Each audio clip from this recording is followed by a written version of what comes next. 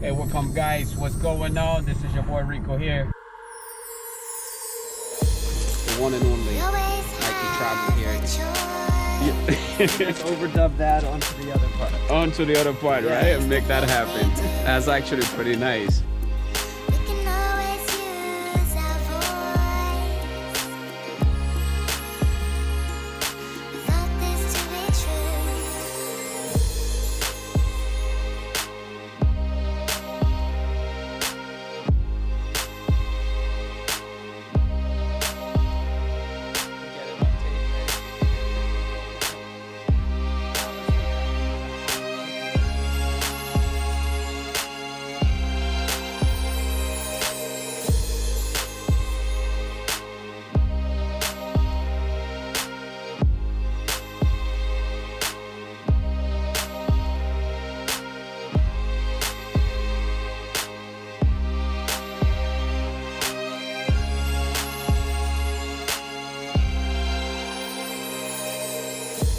Ladies and gentlemen, I'd like to welcome you all back to another episode of 18th Avenue Podcast, man. And today I'm here with Mikey Travels. You can call me Mikey B or just Mike.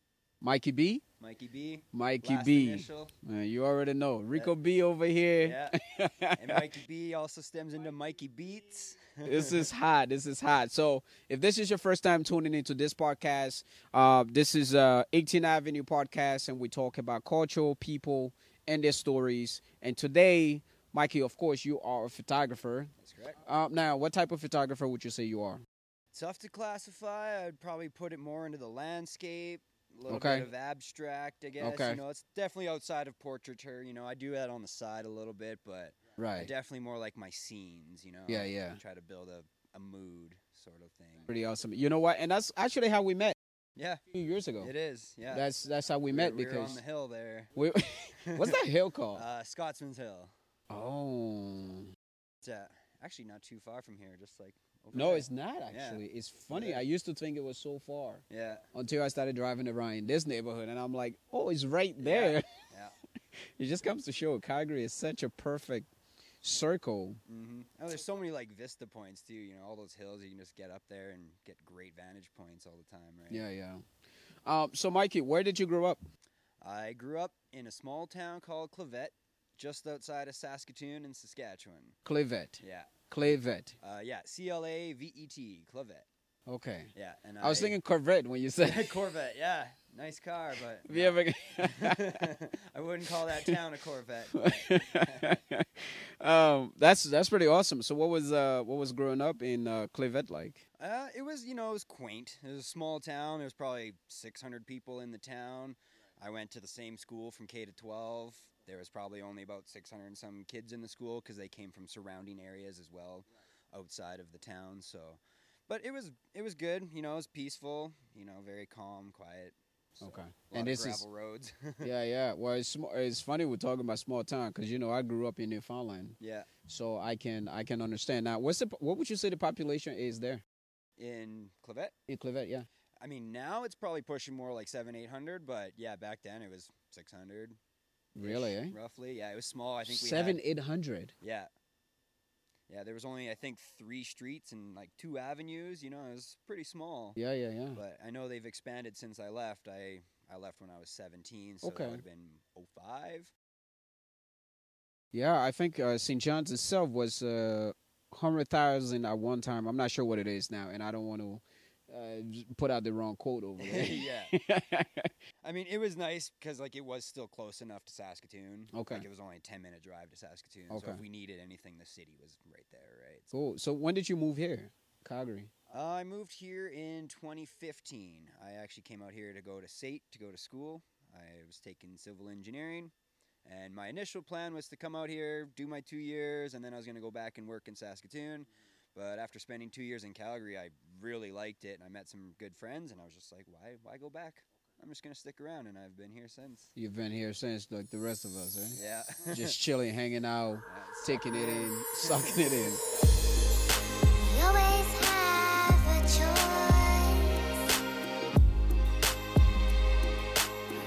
So you've been here for how many years exactly? 5.5. Oh, so that's not That's not very. Yeah, no, I'm still kind of new to Calgary. You Yeah, know, yeah, I yeah. know We've the been there city for well, about but the same amount of time. So when I met you a few years back, you were probably into your second year or yeah, your I year was and real fresh. And yeah, like, yeah, yeah. I was just beginning on the whole photography train. Too. Right, Like, right. I hadn't even really been doing that much. Right. I started doing that while I was here. Right. So back in Saskatoon, I mean, we didn't really have the nice views and things that Calgary has to offer, so there wasn't really a lot of opportunity for photography and what I like shooting. Right? Absolutely. So it wasn't until I got here. I actually kind of started from traveling too. You know, I came to Calgary, and then I went on my first road trip to the States down to Denver. Right, right. And my idea was, I haven't. A lot of my friends aren't going to be able to see this, you know. So maybe I should take some pictures so that my friends can see Denver, right? And then after that, I just realized that I like taking pictures of things and places and stuff like that. So then I just started taking pictures back home. What was the coolest thing that you saw on that trip, or the coolest thing that you experienced on that trip that could never slip your mind? For the very first trip, the Denver one there, Mm-hmm. I think what really stands out was the downtown core. Because the way the city was set up, it reminds me a lot of Calgary. You know, it's got that outer ring road and it's got a central core kind of thing.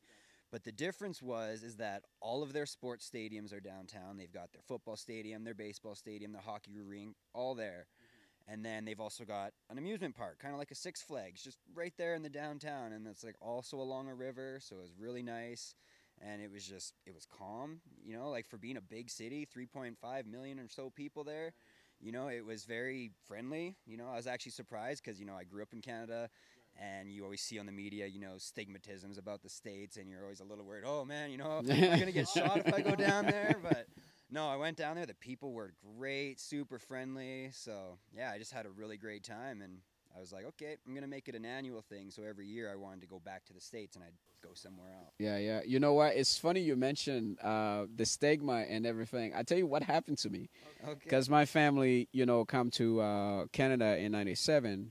And so we're living in Newfoundland for the longest time. I mean, I go to junior high, elementary, high school there and everything. So Yeah. when I finished the very first time I would leave the island, right, to go to Montreal, I'm in Montreal, and I would never forget this experience for as long as I live. And I'm in Montreal, and we go to this club. It's called Angel, this nightclub. And when we get there, it's a black nightclub.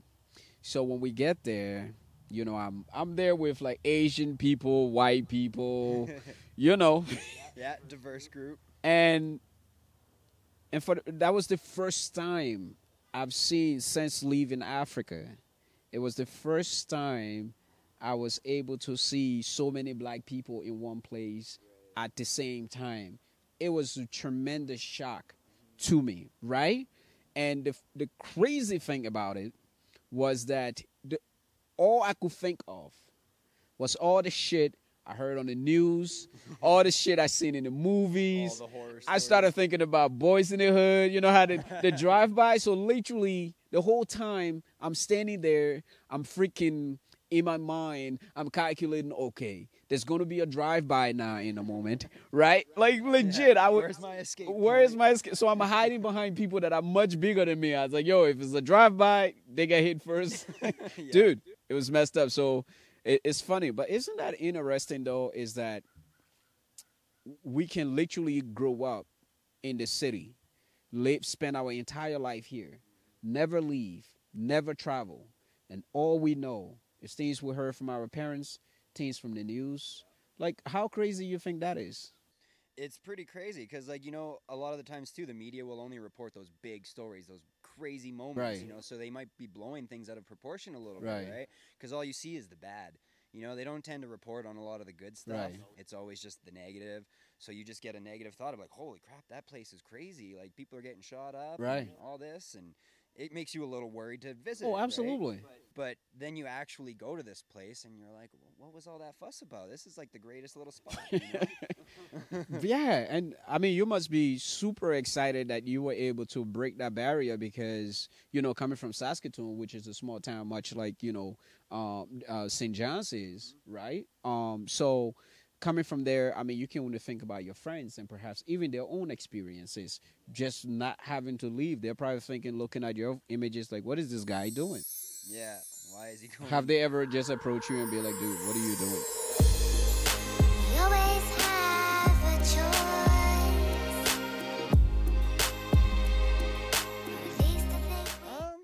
Oh, say they're it just like like, yo, that. dude, that's super cool. Yeah, I Okay, think so. yeah. More people are like, wow, you got to go there. That's really neat. You know, like it's more of like I think a little bit that they would like to, but a lot of people find it. They always think that it's a really big cash constraint to travel, but there's ways to do it on a budget that you can get around. Like when I go traveling, I drive, so it's I'm not paying for flights or plane tickets or anything Gotcha. like that. I usually do it during the summertime, Right. so I can go camping. Right. So you can find campsites that are either free or inexpensive, right? You can camp along the way. I don't often pay for accommodation unless I really feel like having a hotel room Okay. for a night kind of thing. But yeah, I tend to travel light, and then I also have some friends that live down there, so we'll end up visiting them, and they'll just put us up at their house for a few days. and- Like the couch and whatnot, and Yeah, and make exactly. do So- with that. Yeah, so when it comes down to it, really thing you only have to pay for is gas, food, and any little entertainment things you want. Right, do, right. I like So that. you can do it on a budget. Yeah. I think not my first trip, but one of the trips that I did down to California, I went all the way to Bakersfield, California, and back to here, and I think I did it on a budget of like 280 American dollars. Wow. Yeah. That's under And, 500. and I was that gone for a is. week. Yeah, I was gone for That's a week. too. wild.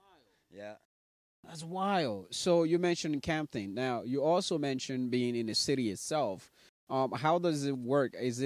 Do you then decide that, okay, you know what, I'm just going to get a hotel if you're in a Yeah. city? Sometimes Okay. I'll go into the city and I'll visit, and then I'll just bounce out of the city when we're all done checking out the sites, and we'll just find like the nearest sort of either rest stop. I've even actually just stopped in rest stops sometimes. If you're doing a long drive and you're trying to get somewhere but there's nowhere to really Right. stop, I'll just pull over into a rest stop, sleep in the car. That's interesting, man. I like that idea. What about showering and all that stuff that normal people do? Like how?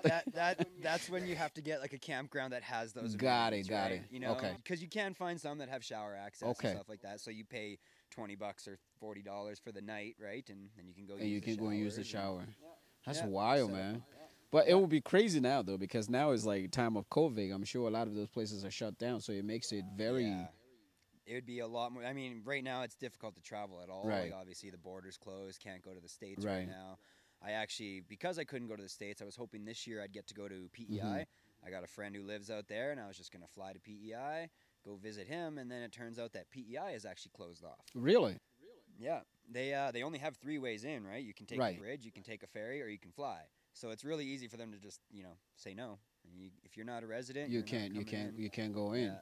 That's also wild too. Then you also have to consider the part where you get there. Then you have to quarantine, which is mandatory, Yeah. which I think is pretty crazy, especially. And you're working, right? You're working right now. So if your work was to give you 2 weeks off, and say sure go, but you need to be back in 10 Yeah. days or whatever, and you get to the city, it's not even feasible. Yeah. No, yeah, and like I'm pretty sure that if I had to do that, it wouldn't even be a paid 2 weeks off. It would just be 2 weeks of missing. Right, work pretty kind of much. thing. You're just forced into it. So, but yeah, it's a good thing that like I had the friend out in PEI because I was literally calling him, being like, "Hey, I'm gonna come out and visit," and he told me that you can't. You have to be a resident to come in. Like you can't come here. And then I went on their site and I looked it up, and yeah, sure enough, it was all closed off. That's crazy. That's So- wild. So this summer has just been kind of hanging Yeah. out. So let's talk about clearly your mom and dad. Are they like still together? They are. Okay. Yeah. Yeah, they've all been together my whole life. Rare couple because most parents tend to split these days. But how exciting it must be though. Like Yeah, it was, I had a great childhood. I can't complain, honestly. 2 really good parents. They're still great parents. Love them to death. And they'd give up the world, for that's cool. How many siblings do you have? 2 sisters, both older. So you're the youngest in your family. Would you say that you're probably the most adventurous one, or I would definitely say that I'm a little bit more spontaneous in that. Like my sisters are very coordinated on their planning, and they want things Okay. done a certain way. Whereas I'm kind of like my plan is to get in my car and go, and when And I go. get there, I'll figure out what I'm doing. that's pretty cool, man. I'm glad we're having this conversation. So let's switch over and go to photography. Clearly, I started this thing because I wanted to be able to have conversation with just everybody and anybody.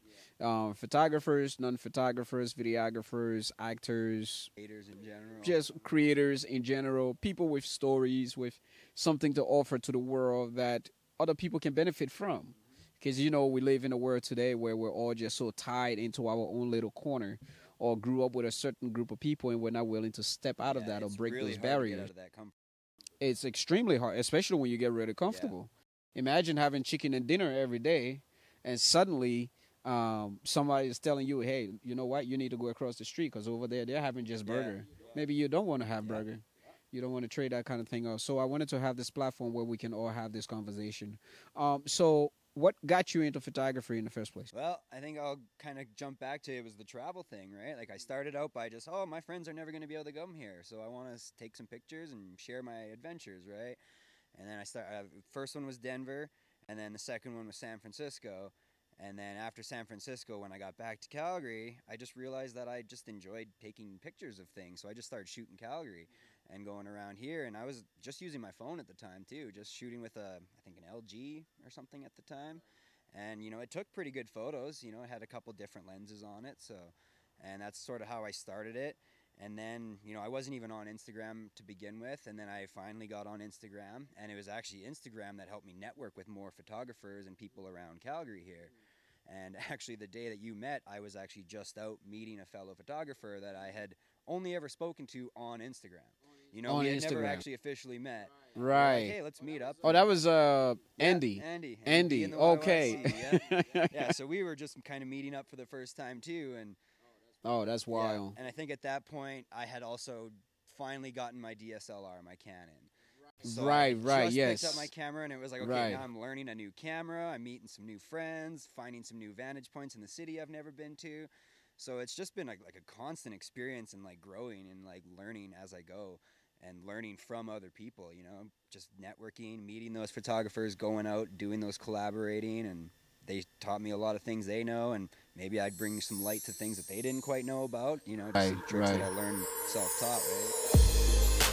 We always have a choice. At least a That's great. What would you say? What is your process? So let's say this is your location. What would be your process going into a photo shoot, having to capture this? Well, Because you do, by the way, I didn't even give you your accolades yet, but you do beautiful photos. Yeah. I see your work, from day one up to now this point, like it's just freaking incredible. Thanks, man. By Appreciate the it. way, so congratulations for that. And hopefully in the podcast we have audience with it. Thank you. Well, I mean, really what I would do is I don't have my camera or set up on a tripod yet at this point. I'm just going to be Okay. carrying it around. And like I have the live screen, right? So I don't really use my viewfinder too much. Gotcha. I'm more so just on the live view. And I'll just sort of start walking around and sort of looking at the camera, seeing where my angles are and seeing what makes a good composition, Obviously, this is something that I had to learn over time because it used to be just like, oh, that's cool, click. Oh, that's cool. Right, click. right. But Right. now I spend more time, I got to try this angle. And I look at it, no, that's not quite the right angle. So I'll adjust and I'll try something different, right? And I've learned now, to use up the picture space a little better, have some leading lines somewhere. So I try to find even like implied lines. There may not be actual physical walkway here to Right, follow. right. But Mhm. if you got like a row of streetlights, a row of streetlights can act as an implied line because you can see Gotcha. the depth in the photo. You got the bigger one and the smaller one. They get smaller and they create Absolutely, that yeah. implied line. So I sort of learned how to create depth or like a 3D feel in a Mhm. two-dimensional image, right? So that's usually what I do is I'll just sort of walk around and I'll end up taking hundreds of photos at one spot kind of thing. And I might get 10 that I really like out of it Mhm. and sort of just go through the ones that I want, and then I'll also edit them and color correct and Right. fix them up because cameras can only do so much. Oh, They absolutely. don't see as good as our eyes. No, no. So when I see something, I'm like, oh, that's what I see, and I take a picture. I'm like, well, that's not what the camera sees. So No. what I try to do is correct the camera just to fill in the gaps that maybe I Right. couldn't figure out. Now I know that some photographers, I haven't been able to do it just because you're already seeing like how many stuff that I have Yeah, with a me, lot of equipment. and I forget things all the time. So, and I do have one of those, what do you call those things? The color checkers. I think that's what they're called. Anyway, they come in a little case So you have the video portion, and you have the white balance, and you have Okay. right. Do you travel around with one of those as well, the white balance cards? No, I've Okay. never actually seen one. Ye- So this is oh, new to really? me, yeah. I actually have one. They're expensive, by the way. So don't even waste Don't your waste time your with it. time, eh? Don't waste your time. There are time and places where they're absolutely, call for if you have like a big client, Yeah. right?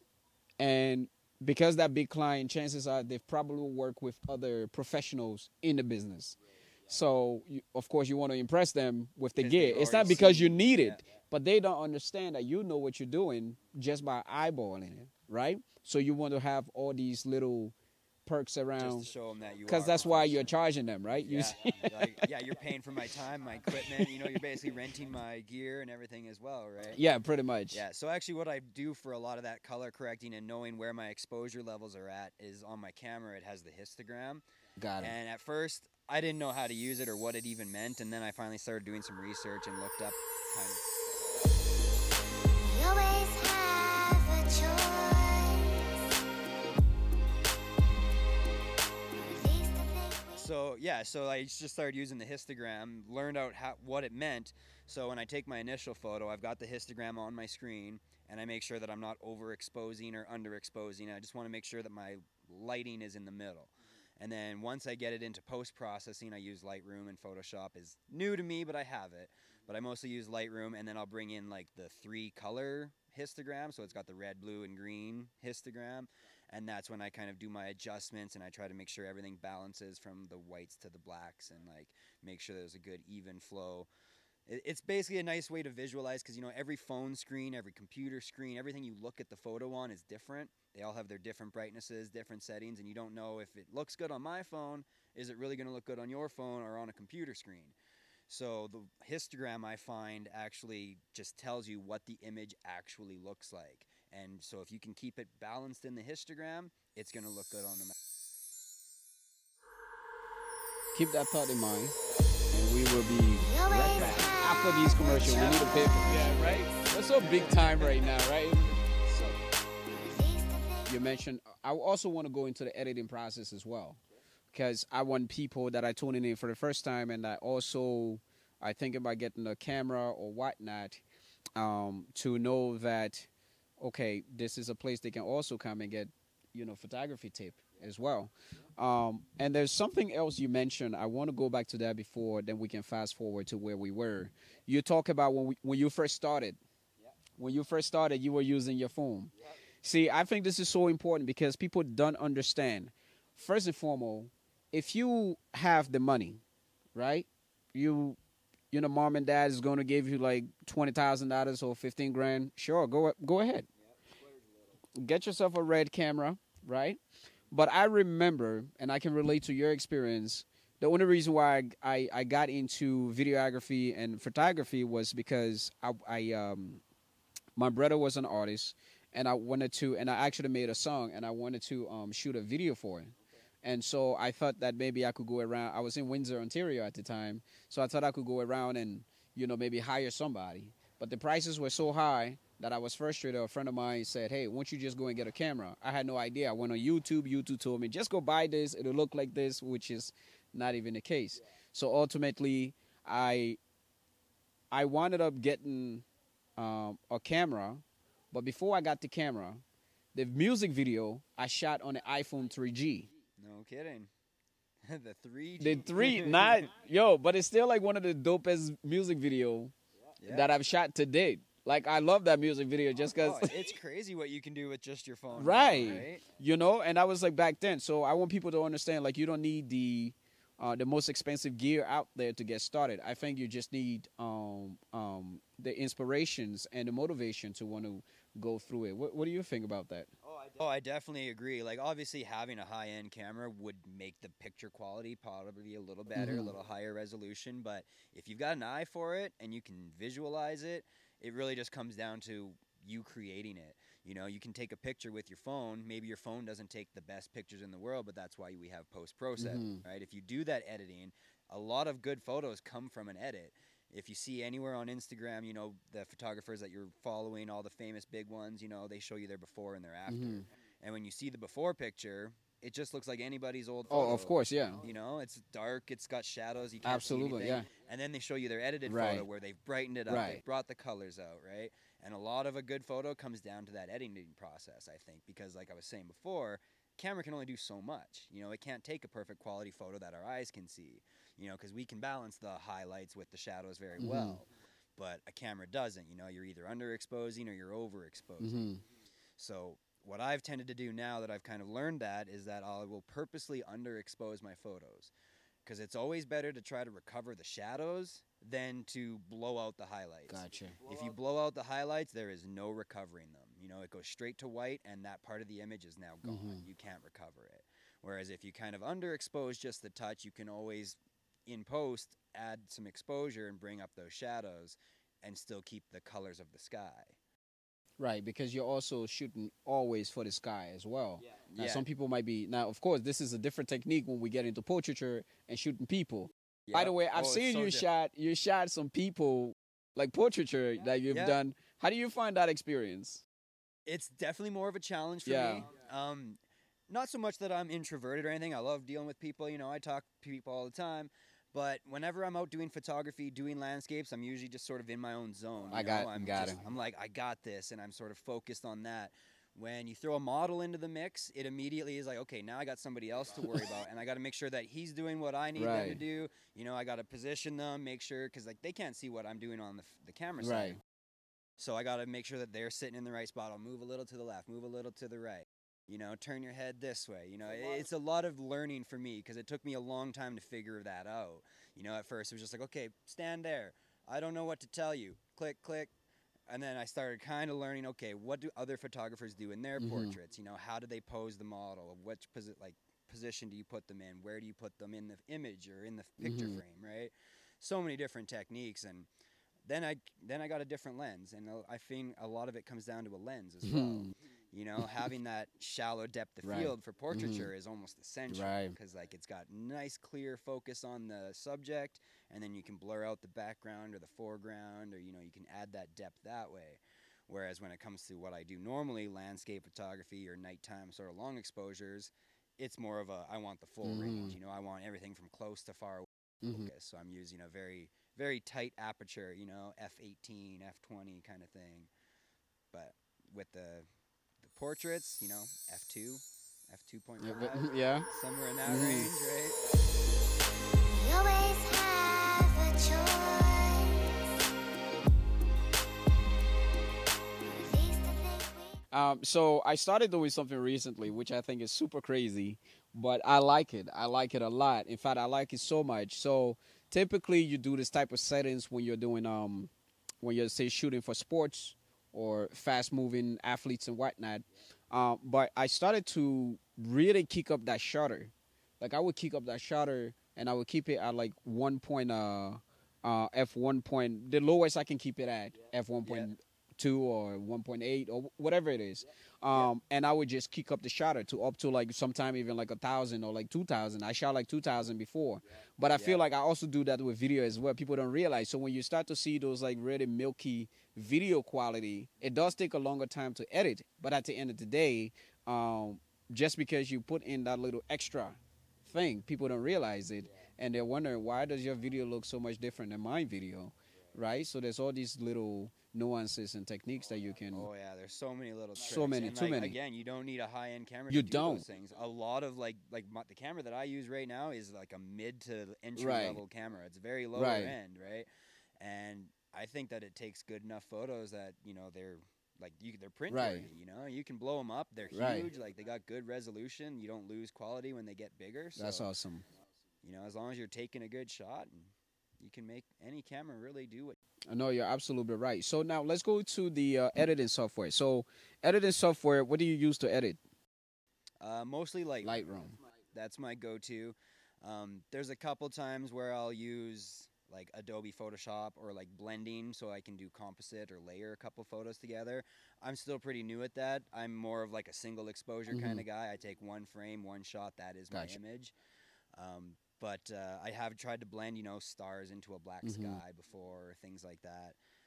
and then just a little bit of Snapseed, because Snapseed has just these couple little Mhm. filters that I use at the end after I've edited it in Lightroom. Then I'll bring it into Snapseed and just apply these last couple little filters that maybe Lightroom doesn't have to offer. Isn't it You know? crazy how Yeah. many steps? People don't realize this. When a Yeah. client hires you, they think you're just there to take a picture. Mm-hmm. How hard could it be? Yeah. Oh, it's easy, right? You just go there and click a shutter, Right. right? No, yeah, there's definitely so much more to it, too. That's why usually when I'm like dealing with a portrait shoot, you know, and I have a client, right, I charge per the hour for both shooting and editing. Gotcha. So my time includes my editing. If it's like, if you just want photos straight out of the camera, I'll just give you the photo straight out of the camera. That's fine. But if you want those high quality looking nice photos that are color balanced and you want me to do my editing, there's an extra charge, you know, for editing. And how do as you well. gauge your fees on? Basically, like I said, it's just like an hourly thing. I do $50 an hour for both shooting and editing. My basic photo package, if you wanted, say, 5 to 10 images edited and a 1 hour shooting, would be about $100, right? That'd be $50 for the hour of shooting, $50 for an hour of editing, kind of thing. So that's where I start, and then I go up from there if you want additional images or if you want to shoot at multiple locations, if there's travel time involved, you know, things like that start adding up. I've actually done a couple works for clientele using my drone too.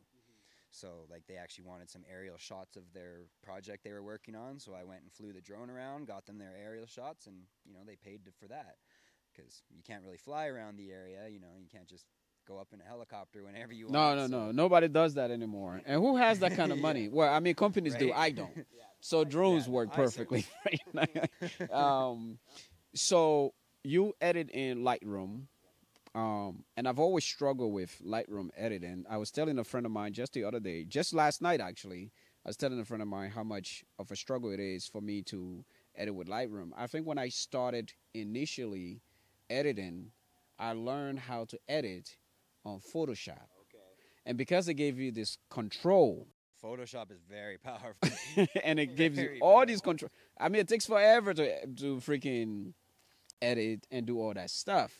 Yeah. But at the end of the day, you know, it gives you all this control, and at the end of the day, you're still satisfied with what you can come out Oh yeah. with that. I mean, if I knew Photoshop better, I probably would have gone there. It was just easier for me to start with Lightroom, you know, just get that one app that I needed. It's good on the phone and the computer, so I actually do a lot of my editing right on my phone. Except for the ones where I really got to get some fine detail and it's hard to zoom in on your phone and get those smaller details, then maybe I'll edit that on the computer. But most of my editing, I just take them straight off my camera, put them into my online cloud, get them up on my phone, and then just start And editing just do right it on from my there. phone. Yeah. Dude, that's so pretty I can awesome. do it on the road while I'm out doing my travels. I can upload photos that are edited, fully ready to go while I'm out. Yeah, yeah. I've started to get into that little recently now, and I started to sort of minimize, and also to the workload as well. You're looking at time. Time is money. So I've started to like actually bring myself to saying, okay, you don't need to spend all that time, you know. And even just doing it with Lightroom, where you're able to, one of the feature that they have in Lightroom, which I wish Photoshop has it, but it's not as simple, right? Where you're able to do that. You edit one image, you put the effects on the rest of them. Yeah. You know what I yeah, mean? Yeah, you can just sort of save it as a preset and just sort of load it onto all the photos that you took at the same location, same lighting. That way, you know, the edits will apply to both. Awesome. So, what are you looking forward to now? This podcast is coming to an end now. What are you looking forward to? We always have a choice. Or at least I think we Just going forward in general. I mean, I'm looking forward to hopefully getting back to some sort of sense of normality, being able to travel again. I definitely am missing that. You know, I had the travel bug last 5 years in a row. I've done an annual trip somewhere. You know, I've gone to California 2 or 3 times, Denver, Minneapolis, all the way across Canada to PEI and back. And this year I've just been sort of stuck. And it's definitely starting to weigh on me. It's just like with all the things going on in the world and trying to keep working, it's just getting really stressful and mentally exhausting. And I just need a break. Yeah. I'm looking forward to a break. No, I hear you. Actually, I plan to go to Ivory Coast in December I'm hoping that I know that the borders are closed right now, but there's rumor that they might be open come the 29th of next month. So I'm hoping they open up fairly soon because I do want to go to Ivory Coast in December because I mean I haven't been home since I left, right?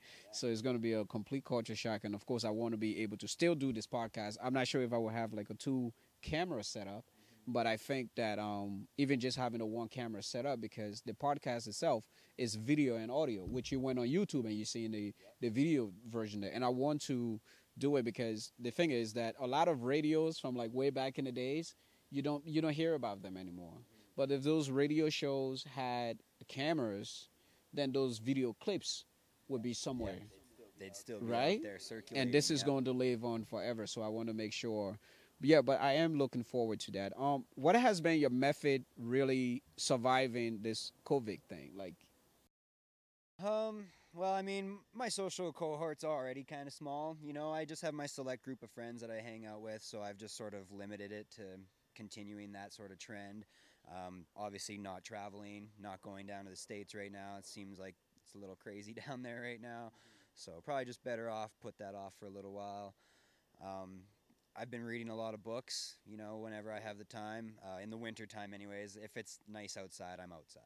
You know, basically this whole summer I've been doing a lot of gardening, you know, growing some fruits and vegetables, trying to make some harvests, right? And then just whenever the weather is bad, go inside, read a book, do a puzzle, you know, just find what have something to you kill what the have you time. read recently that's exciting? Well, I've been reading this 10-part series actually, written by of all people L. Ron Hubbard. No way. Yeah. It, it's not like a Scientology book or anything. It's one of his fiction works. Okay. But it's basically about an Interesting. alien race, but it's written from the point of view of the aliens. And yeah, it's a I'm whole sorry, I'm thing. It's laughing, quite an yeah. adventure. No, it's actually quite Okay. humorous too. It's a lot of satire. You know, he makes fun of people. It's written back in the 80s. Okay. But the weird thing is that as I'm reading his books, a lot of the things that he was complaining about back then still apply today. Right. And it's like, wow, he was thinking the same thing that we are 40 years ago. Right. You know, so a lot of things, even though they've changed a lot in technology and stuff like that, a lot of the world issues are still the same. Yeah, they haven't changed very much, have they? Yeah. Which take me back to one of my favorite books, 1984, which was written in by George Orwell. We're just going to finish our thought and wrap this up. So that was written in the 50s and 40s by George Orwell, talking about come the year 1984, you will Right, have. he was talking about the He was future. talking about at the that point. future. You know, you will have Big Brothers watching. Now it's even crazier. We've Yeah. gone past Big Brother now. We have GPS system that's tracking us Oh, everywhere yeah. we go. It's actually funny you wild. mention that because, yeah, this series that I'm reading, written in the 80s, is actually based in the future. And he doesn't actually put a year on it. There's no number, but if you kind of gauge what he's saying through Right. context, I think the book is almost based right around now, 2020, 2030. Wow. Somewhere in that range is where he was writing about. And his idea was that we've already overpopulated, we've polluted the atmosphere. You know, his vision of Earth is that we were going south Right. real quick. And we're there now. We're So- living it. So he was wrong about a few things, but you know he was on the right track for a few things as well. You know? Awesome. Well, tell the people, we got to wrap this up. Tell the people where they can find you real quick, and I'll come in with my closing. You can find me on Instagram, Mikey Travels. That's 2 underscores between Mikey Travels. I'm also Mikey Beats and Mikey Boards. Mikey Beats is my music page. We didn't really get into music today, but I do also make music. And Mikey Boards is my snowboard page. So Instagram, and then if you're on Facebook, Mikey B Photography, and the True Paradox Productions. That's my music. That's pretty awesome, man. Yeah, that was definitely. I'll also have the handles and whatnot where they can find you of the things. Look, I want to thank you so much for being here. Another episode of 18th Avenue Podcast. So, guys, if this is your first time tuning into the podcast, be sure to hit that subscribe button on the YouTube channel. You can also follow us on Instagram as well at 18th Avenue Podcast. That's the handle will be there. All this information will be there. And be sure to listen to us on Spotify, Anchor Podcast, Google Podcasts. You know, this is a new platform, and we just want to be able to connect with our friends and bring in people that have interesting stories that they want to share with the rest of the world. And we hope that this does something to your life. And if it does, please give us a thumbs up and we are out of here. We always have a choice. At least I think we do. We can always use our voice. We thought this to be true.